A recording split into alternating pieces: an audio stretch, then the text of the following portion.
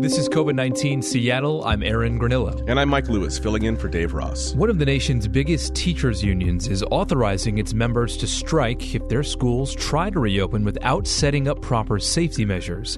Randy Weingarten is president of the American Federation of Teachers, which represents more than 1.5 million school employees. There are some real COVID and science deniers who refuse to see the science, refuse to see the virus, and refuse to give us the resources that we need for ensuring that when schools open in person, we have the safety guardrails. She says schools should reopen only in areas where infections are low enough and if the schools can implement certain precautions. We are fighting to protect the health and safety of you and our kids. There is no reason on God's earth that we cannot harmonize the needs for student education and the needs for everybody to be healthy.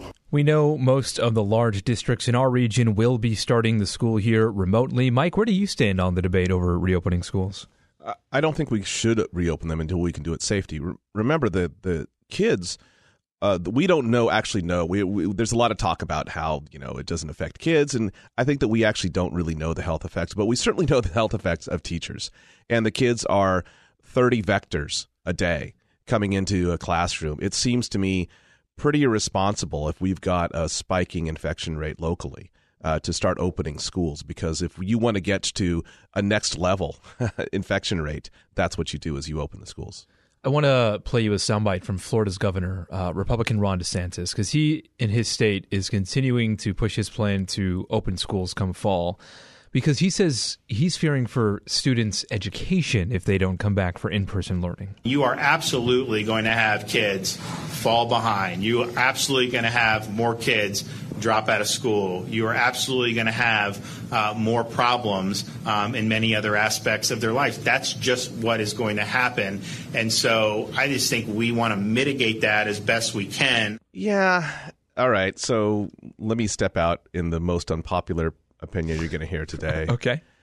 I think kids are really adaptable and really flexible. And I think a kid who is 7, missing 6 months of in-person education, but still having, and I understand that there's an equity question here that we're not discussing right now, but that kid can catch up.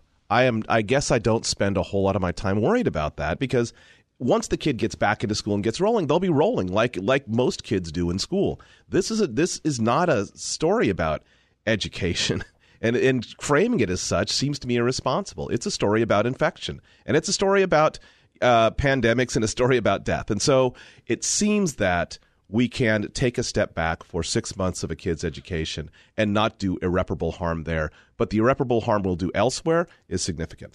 We can't forget that school also provides a sense of, daycare for 7 or 8 hours a day, right? For parents who want to work and still need to work if they still have jobs. Absolutely. And I'm not saying that what I would suggest is without problems. But we certainly can, through stipends and through a little bit of additional government funding, help people out with the daycare situation and allow them to get back to work. It doesn't seem to me, though, still wise if we can't create if we can create a safe environment in schools, fair enough, let's do it. I mean, I am very sympathetic to the parents who have to deal with a conflicting schedule now of daycare, homeschooling, and trying to maintain employment. But it seems still that we're not at that place yet, certainly not in Washington State, where we can safely open up the schools and not have – and remember, those parents – are going to then potentially get infected too, when their kids are at school with other kids, playing with other kids, and then bringing it back into the household. Also in labor news, the unions representing transportation workers are asking the U.S. Department of Transportation this week to issue an emergency rule ordering passengers to wear masks on planes, buses, and trains, or be denied a ride. Well, Transportation Secretary Elaine Chao has said she does not support this idea of writing new rules because they could prove difficult to undo once the crisis passes. I guess I'm of the mindset of, okay, it might be hard to undo, but if it does work and if it adds another layer of safety, why not do it and worry about undoing it later on? So I'm not sure I agree with the making it difficult to undo. Put a sunset clause on it. Sure. It's pretty simple. Yeah. You can do it for 6 months and then re-up in 6 months, or decide that you don't want to re-up in 6 months. So I think that's a little bit of red herring. I would say that it seems like a pretty reasonable request. And I would also say that maybe actually giving them the capacity to have small, disposable, inexpensive masks at the ready for people who didn't bring one or forgot one, you solve all of the problems. We know masks work. So why not require them, especially in those situations where we're packed together?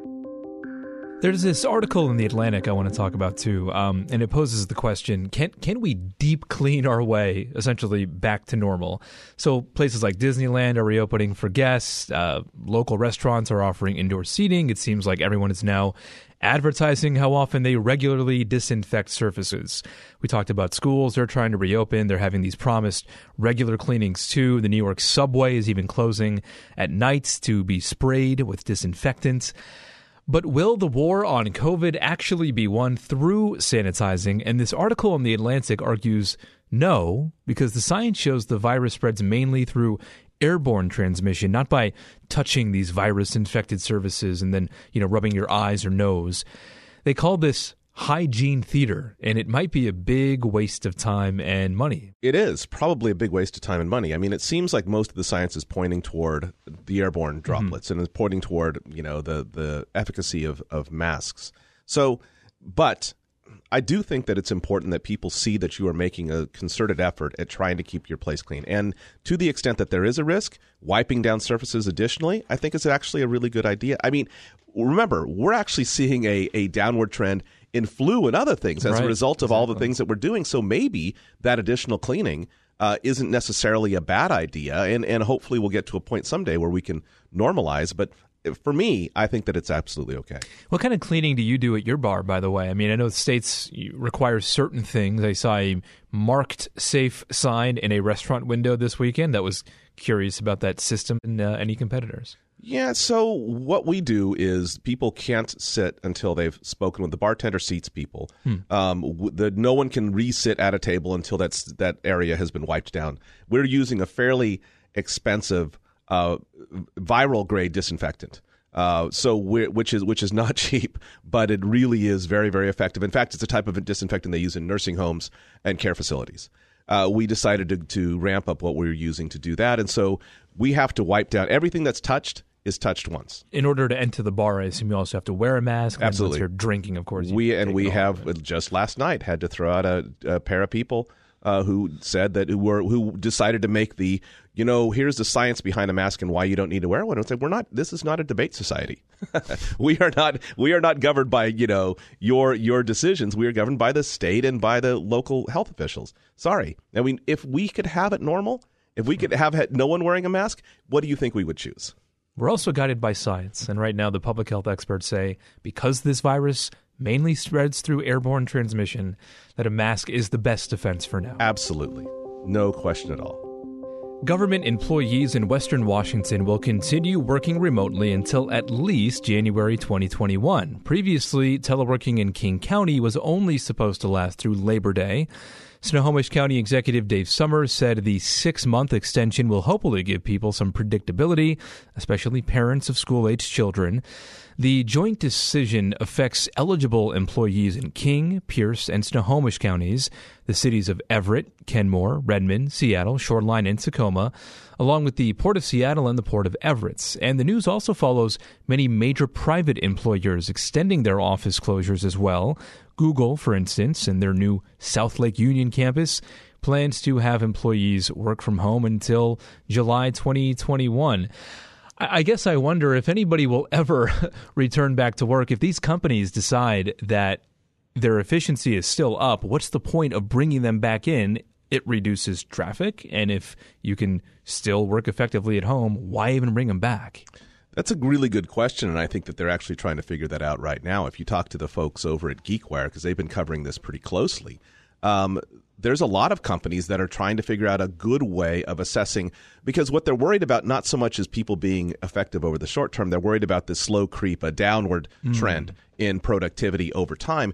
and lacking the tools to measure it, they don't know that they could catch that before it's a real problem. And so I think the company that comes in with a good way to measure that, not just keystrokes and time on computer, because we can do that now, but actual productivity with real goals that can be done remotely, I think that we're going to see a sea change in the way people commute to work, which is going to be from their home office. I hope so. Yeah. It's nice on the drive in for sure. It is glorious, especially with all the state workers now. I mean, no offense to any state workers, but wow, traffic is just wonderful right now. It is. I have my brother works in tech. He lives in San Francisco, but he's here in Seattle for 2 months, and he's doing just fine. Yep. And morale is up too. I can see it. And among the tech workers that I've talked to, they love it.